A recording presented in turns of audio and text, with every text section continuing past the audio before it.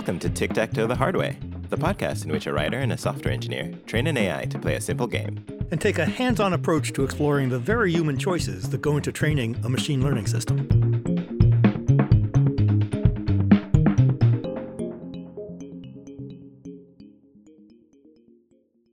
Hello, David. Hi, Yannick. Here we are again. It's the big day. Yeah, Tic-Tac-Toe. Yep, I got my prize-fighting robe on. Excellent, excellent. Glad to see you came prepared. And I'm looking forward to taking home the big gold belt or big gold cup or something, whatever it is. I believe that's what I've heard. Gold is pretty popular in the Tic-Tac-Toe world. To remind folks, we're back to talk about how training our Tic-Tac-Toe agents went. And, last time we talked a bit about data generation for that. And now I want to just talk about how that went. And I think we should point out we are going to set our models against each other. Yes, we are. Oh, yeah. I'm ready to throw down. It all comes down to this. So I guess, but before we get to that, we have to talk about how did we get those models in the first place? And for me, I would say in terms of talking about the actual training, I would say it mostly went relatively straightforwardly. Though I was able to have some fun with it that I'll elaborate on. But it generally went pretty straightforwardly. And in terms of human decisions and things that I could have changed, it's actually mostly a story of not changing things. So in my scheme, the main lever I have to change things are the rewards. So what is the reward given for winning or disqualification or losing or that kind of thing? And in this case, I didn't actually change any of that. I just left it the same and it worked out well enough. So I sort of kept that the same. But I was able to experiment a bit with a training regimen that I'm going to tell you about. And I'll sort of break it down into the steps. So step one was I took my Tic-Tac-Toe agent and during training, trained it against a random agent. So one making random moves and sort of let it do its thing, very similar to Tic-Tac-Toe. And it learned and it did pretty well. So it would get a win rate in about the 90% range. That's pretty good. Yeah, pretty decent. So it was doing pretty well against random. And then I had a thought, what if I could train it against a better opponent? In fact, what if I could train it against the agent that I had just trained? So that's what I did. You trained one and then you're going to train it again against the first one. The first one. Yeah, I'm going to train a new model. And during its training, the opponent it will actually face is the one that got trained in the first round that was played against random. If that works, is there any reason not to just keep on doing that until you have the world's mightiest reinforcement learned tic-tac-toe player ever created? Presumably not, other than maybe other things I want to achieve in life. But yeah, it could just keep going. AlphaGo, the deep learning system that learned to play the game of Go, in its second iteration, it played itself, as I recall. Mm-hmm. And yeah. It was already beating the best human players, and it incredibly quickly became a far better player, which is, I guess, predictable and weird at the same time. Yeah, I thought it was pretty cool. I wanted to experiment a bit with that self-play on a very small scale and see if it would make a difference. So that's what I did. So I essentially trained a second generation of Tic-Tac-Toe agent against my first generation of Tic-Tac-Toe agent. And it's still played pretty well against a random agent. So my second generation agent could still beat a random agent at about 90% win rate. But it could also beat my previously trained agent. So generation 2 could beat generation 1 with about an 83% win rate. How significantly did it boost its win rate against the random player? Against random, it didn't change all that much. It was still in the 90s. So it didn't change too much against a random agent. But it's doing really well against an agent that has a little sense in its head, so to speak. Exactly. It's sort of gotten to see that agent in play and learn to do well against it, which I thought was really cool to see. I was not expecting a second generation from you, Yannick. Well, I told her I came to throw down, so. Because I failed at doing my upgraded version. Ooh. Which will... So tell me a bit about your journey. So that's essentially sort of the little story I wanted to tell, and that sort of left me with the agent that I have to pit against yours, and that's how I got there. But tell me a bit about how you got along. Yeah, well, now I'm getting a little nervous about this match. I thought I had it in the bag, but now I'm not so sure. Yes, you should be. So once I had gotten through the boring and meaningless problems of generating games, and not all that process is boring and meaningless, just the part where I'm not doing JavaScript very well. So I finally had data that looked legitimate. And so I started training a model on it. And it didn't go particularly well. I was training it on 50 epochs, which are sort of loops, having how many loops it takes back through the training data. I know that's pretty rough, but that's, rough is okay. And it just seemed to stop learning very early and not learn particularly well. It definitely was learning, but just not very well. The results were poor. So you suggested that maybe I wasn't training it long enough. Instead of 50, try 300 or 500 or 600. And sure enough, it took longer, but it did start to pick up and train itself better. But we also discovered yet another data problem, which we then fixed. Yeah, and that allowed us to bring the epochs back down to something that could train a bit faster. Yes, which is helpful. I did find at one point, even with the corrected data, that my results playing against a random opponent, I tried training it for 500 epochs after everything was fixed, just to see what would happen. And I was excited because the accuracy during the training loops kept increasing, which generally, is a good thing. Mm-hmm. And the loss function crept down as well. But when I played it against a random player, it actually did worse than some of the models that were trained on fewer epochs, on 100 epochs. Yeah, and beats me why that's the case. But I think to me that sounds like more of a case of overfitting. So going back to that terminology, you've trained it and it's trained for longer and it's gotten better at the training data, but not as good at generalizing into what it will actually experience when playing in a free world with a random agent in the viewer. So it was getting better at the training data, but it was probably getting so narrowly focused on that it would do worse in general situations. Entirely possible. I mean, its accuracy was getting into the mid 90% accuracy. Overall, how are you able to do against the random agent? Okay, it certainly beat random. Somewhere in the upper 60s, maybe, % of the time, which is not fantastic, but it had learned something. Mm-hmm. And that was the 500 epoch thing or the shorter training? That was the shorter. The training it more dropped it 5-10%. Okay. It turns out one of the things I was worried about was that Tic-Tac-Toe would not be complex enough to warrant all of this, that we would succeed at it too easily, because there's really only 3 important things you need to know in order to win Tic-Tac-Toe. And it turns out it's actually probably fairly complex. So that's good. I mean, it's good for an example anyway. Interesting. Yeah. Cool. All right. So any other experiences while training, or that sort of pretty much led you to the model we have today? That's pretty much what led me to the model. Okay. So now the great battle. Yeah, I guess. Yeah. Yeah. Oh, I'm confident. I am not concerned about this at all. Not one tiny bit. So how many rounds are we going to go here? How many games? We're going to go 500 rounds. And for listeners at home, a bit of a difference from last time. Since we're sheltering in place due to a pandemic, we're each going to load these up on our machines at home and see how they do, rather than sort of looking over each other's shoulder. And then I'll share the results and we can go from there.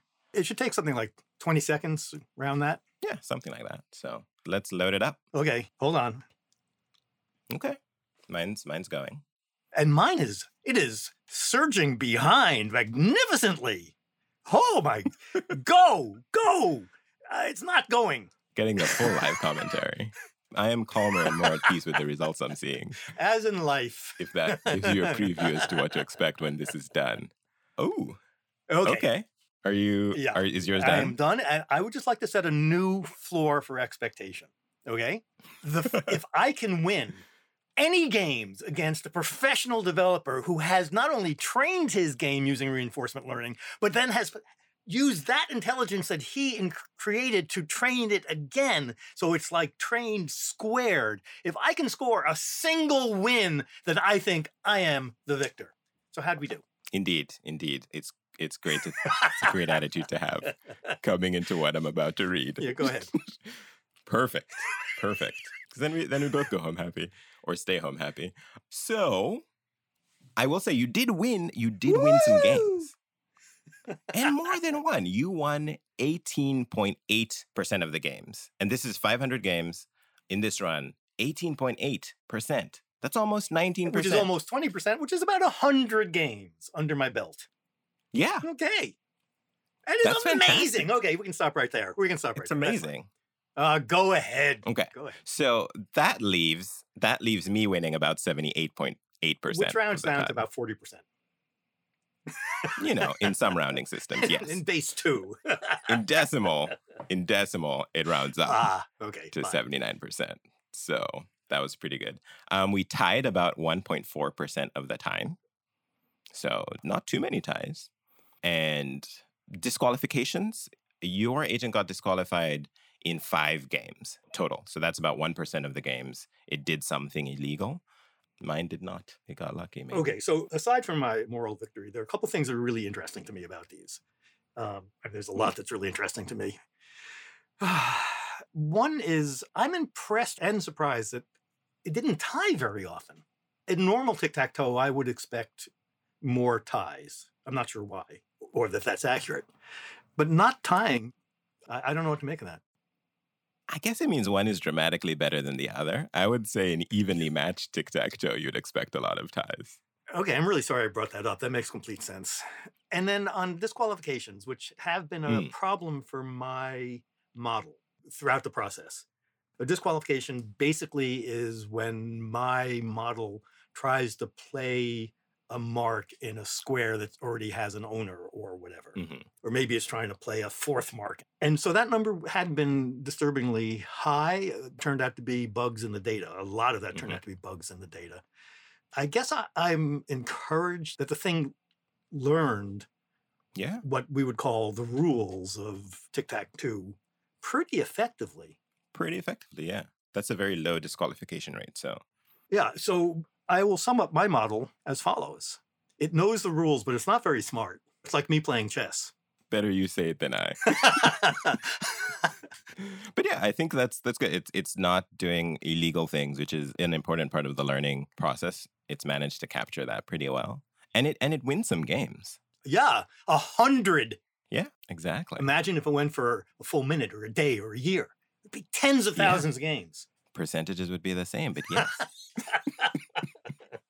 So yeah, it's definitely learned something, and that's something to be very proud of.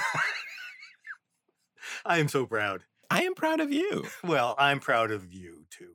I actually love the fact that you played your game against itself. Yeah, I was like, I'm going to go as all in as I can, even for this. Can I tell you how I tried to go all in, do the equivalent, take it to the next level, if you will, which I failed at? Yeah, tell me about other experiments you did. The main thing was trying to have it, when my system is going to generate a game and generate a move in a game, I wanted it to look at the board and see if there is a preference among squares rather than just always randomly choosing a square, where the preference would be first, if it sees that if it puts down a mark for the player it's currently playing as in a square, it will win the game. Mm-hmm. It's just one mark short of it. The second is to look to see if that's not true, look to see if it's threatened by the opponent winning in the next move and then blocking that. And I spent a long time trying to get that to work, including by looking for double plays. If the player that is currently making a move has a double to play, then it should look at not just, is there a single mark that would win the game, but is there some combination of 2 marks that would? Looking up doubles took way too long for me, and not for interesting reasons. It's just a set of nested loops, and there's stuff about cloning arrays, and it just got really annoying and hairy, and I wasn't going to succeed at it. It was basically, I wrote a very successful bug generator, is essentially what I did. So then I figured, well, okay, so I'll just look for one move. So it won't work with doubles, but that's fine. That still should boost. And I was on the verge of just getting the programming right for that. But there were some annoying, pernicious bugs just in my JavaScript, and I couldn't get it done in time. But I assumed that would have helped the system to play better. Yeah, essentially, there you're describing generating better data, sort of somewhat smarter data than random that it can learn from. And that would probably help. I could talk a little bit more about some of the other difference that sort of separate these two things and give you some other things I think my agent performs better. That might make you feel better, may not. Unlikely to make me feel better, but I will have learned something. So go ahead.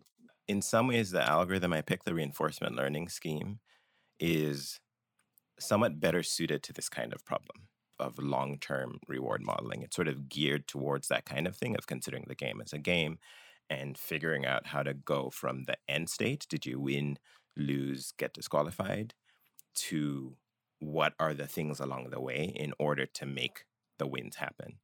So it's designed in some ways to handle this kind of problem a bit better than the sort of straightforward supervised learning approach you were taking. So that's one general difference in the two, and why sort of for certain classes of problems, different training schemes are useful. Now, I should say it's not that supervised learning at all can't do this. There are a couple of other things in your setup that maybe made it somewhat challenging. I know one thing from previous sort of debugging exercises is that I know your agent struggles a bit with doubles. That's actually where all of the disqualifications happen. And it's partly because your data has some class imbalances that aren't dealt with. And what I mean by that is there are a lot more single moves than double moves by an order of magnitude. And there are ways to deal with that computationally in how a model is coded and errors are weighted, but it's kind of a bit more advanced than we could do here. But there's literature in how to sort of deal with imbalanced classes where you have one type of thing that happens way less frequently than the others. Doubles are, by rule, once a game for each player. Exactly. I have heard that this sort of class imbalance can be much, much more serious than playing tic-tac-toe when, for example, you're dealing with a population in which some significant and important portion of that population is underrepresented. Mm-hmm. For example, this shows up in some ways in which models and machine learning can fail when dealing with race. When one race is a much smaller percentage of the population. Yeah, I guess, class imbalance could be a part of that problem. There could be many things that lead to that being an issue, but unrepresentative data is definitely a contributing factor to that kind of problem. Can I say something about, if I go back to the way in which I was trying to come up with a second generation training by generating data that was looking for an opportunity to win at each move. One of the things that I think this is one of many examples of the difference between thinking about machine learning as you pour in the data and you see what happens and what actually goes on in building a system, which is very frequently somebody trying to, in this case, to have it be a little bit smarter by putting in a rule that is based upon human intelligence. Yeah. That's the human sort of strategy for how to train this thing. And for me, it was that scheme of like, okay, let me try and train it again against the previous thing. Like that's that human, whether intuition or heuristic about how can we get it to do the thing we want it to do. And it's something that has to be thought of carefully in order to get it to work. I don't know the answer to this question for sure. I'm not sure it's answerable, but you'll tell me.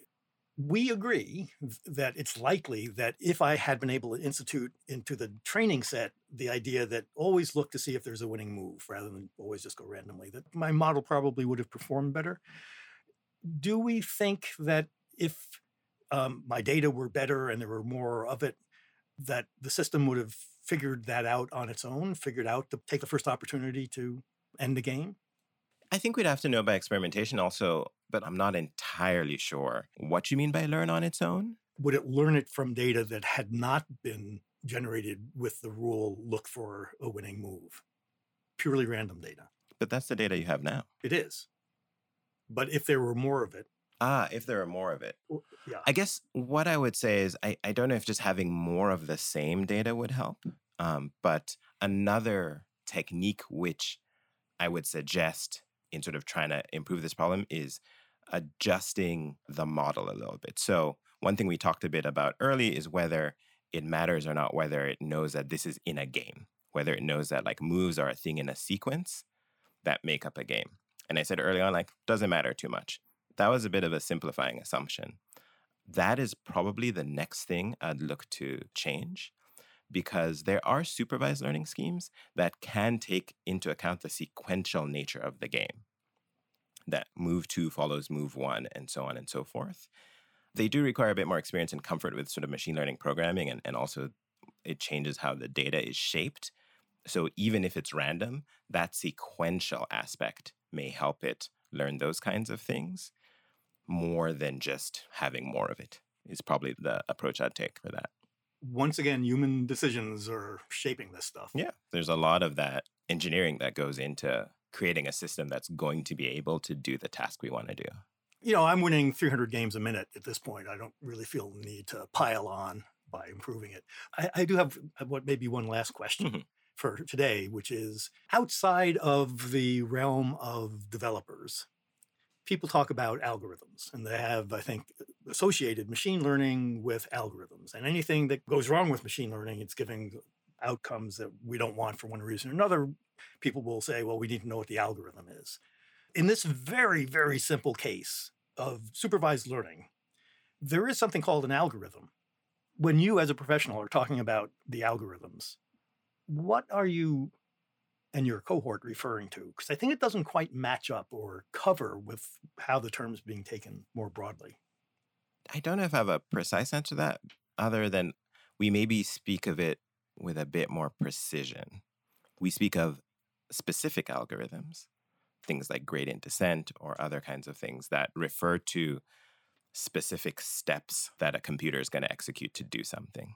Now, maybe as part of developing a program or a system, a human is going to make a bunch of decisions and going to do a bunch of, like the programming itself, that's a bunch of decisions a human or many humans are going to make. I don't know if we would typically call that part of the algorithm. In sort of the computer science definition, we are really talking about the instructions for the computer, not the how did we get the instructions for the computer. So that's how I think of the term. So when people ask for algorithmic transparency, or they talk about what the algorithms are doing to us positively, but usually when people are talking about this, they're talking about things that are worrying them. They are not distinguishing between the algorithm in the technical sense, and frequently I think they're not thinking about the role of data, which may be really what the issue is. I think it's just become a really broad term for the stuff that machine learning does. Nothing wrong with that. You know, language is language. Well, that actually sort of suggests a thing we'll be able to talk a little bit about more next time, not just algorithms, but we can talk a bit more about what kinds of patterns we saw our agents playing. So we talked about sort of overall statistics, but we can dive a little bit into the kinds of things we see them doing. And yeah, some other topics next time. Did the systems learn to have a favorite square to play? Yeah, that kind of thing. So that should be really, really interesting. Indeed. Okay. All right. I'm going to say good job to you. Thank you. As a fellow winner, I want to congratulate you. And I congratulate you. Okay. You fought through a lot of bugs, so you're still here. And that's something to be quite proud of. I'm still standing. All right. Talk to you next time. So long.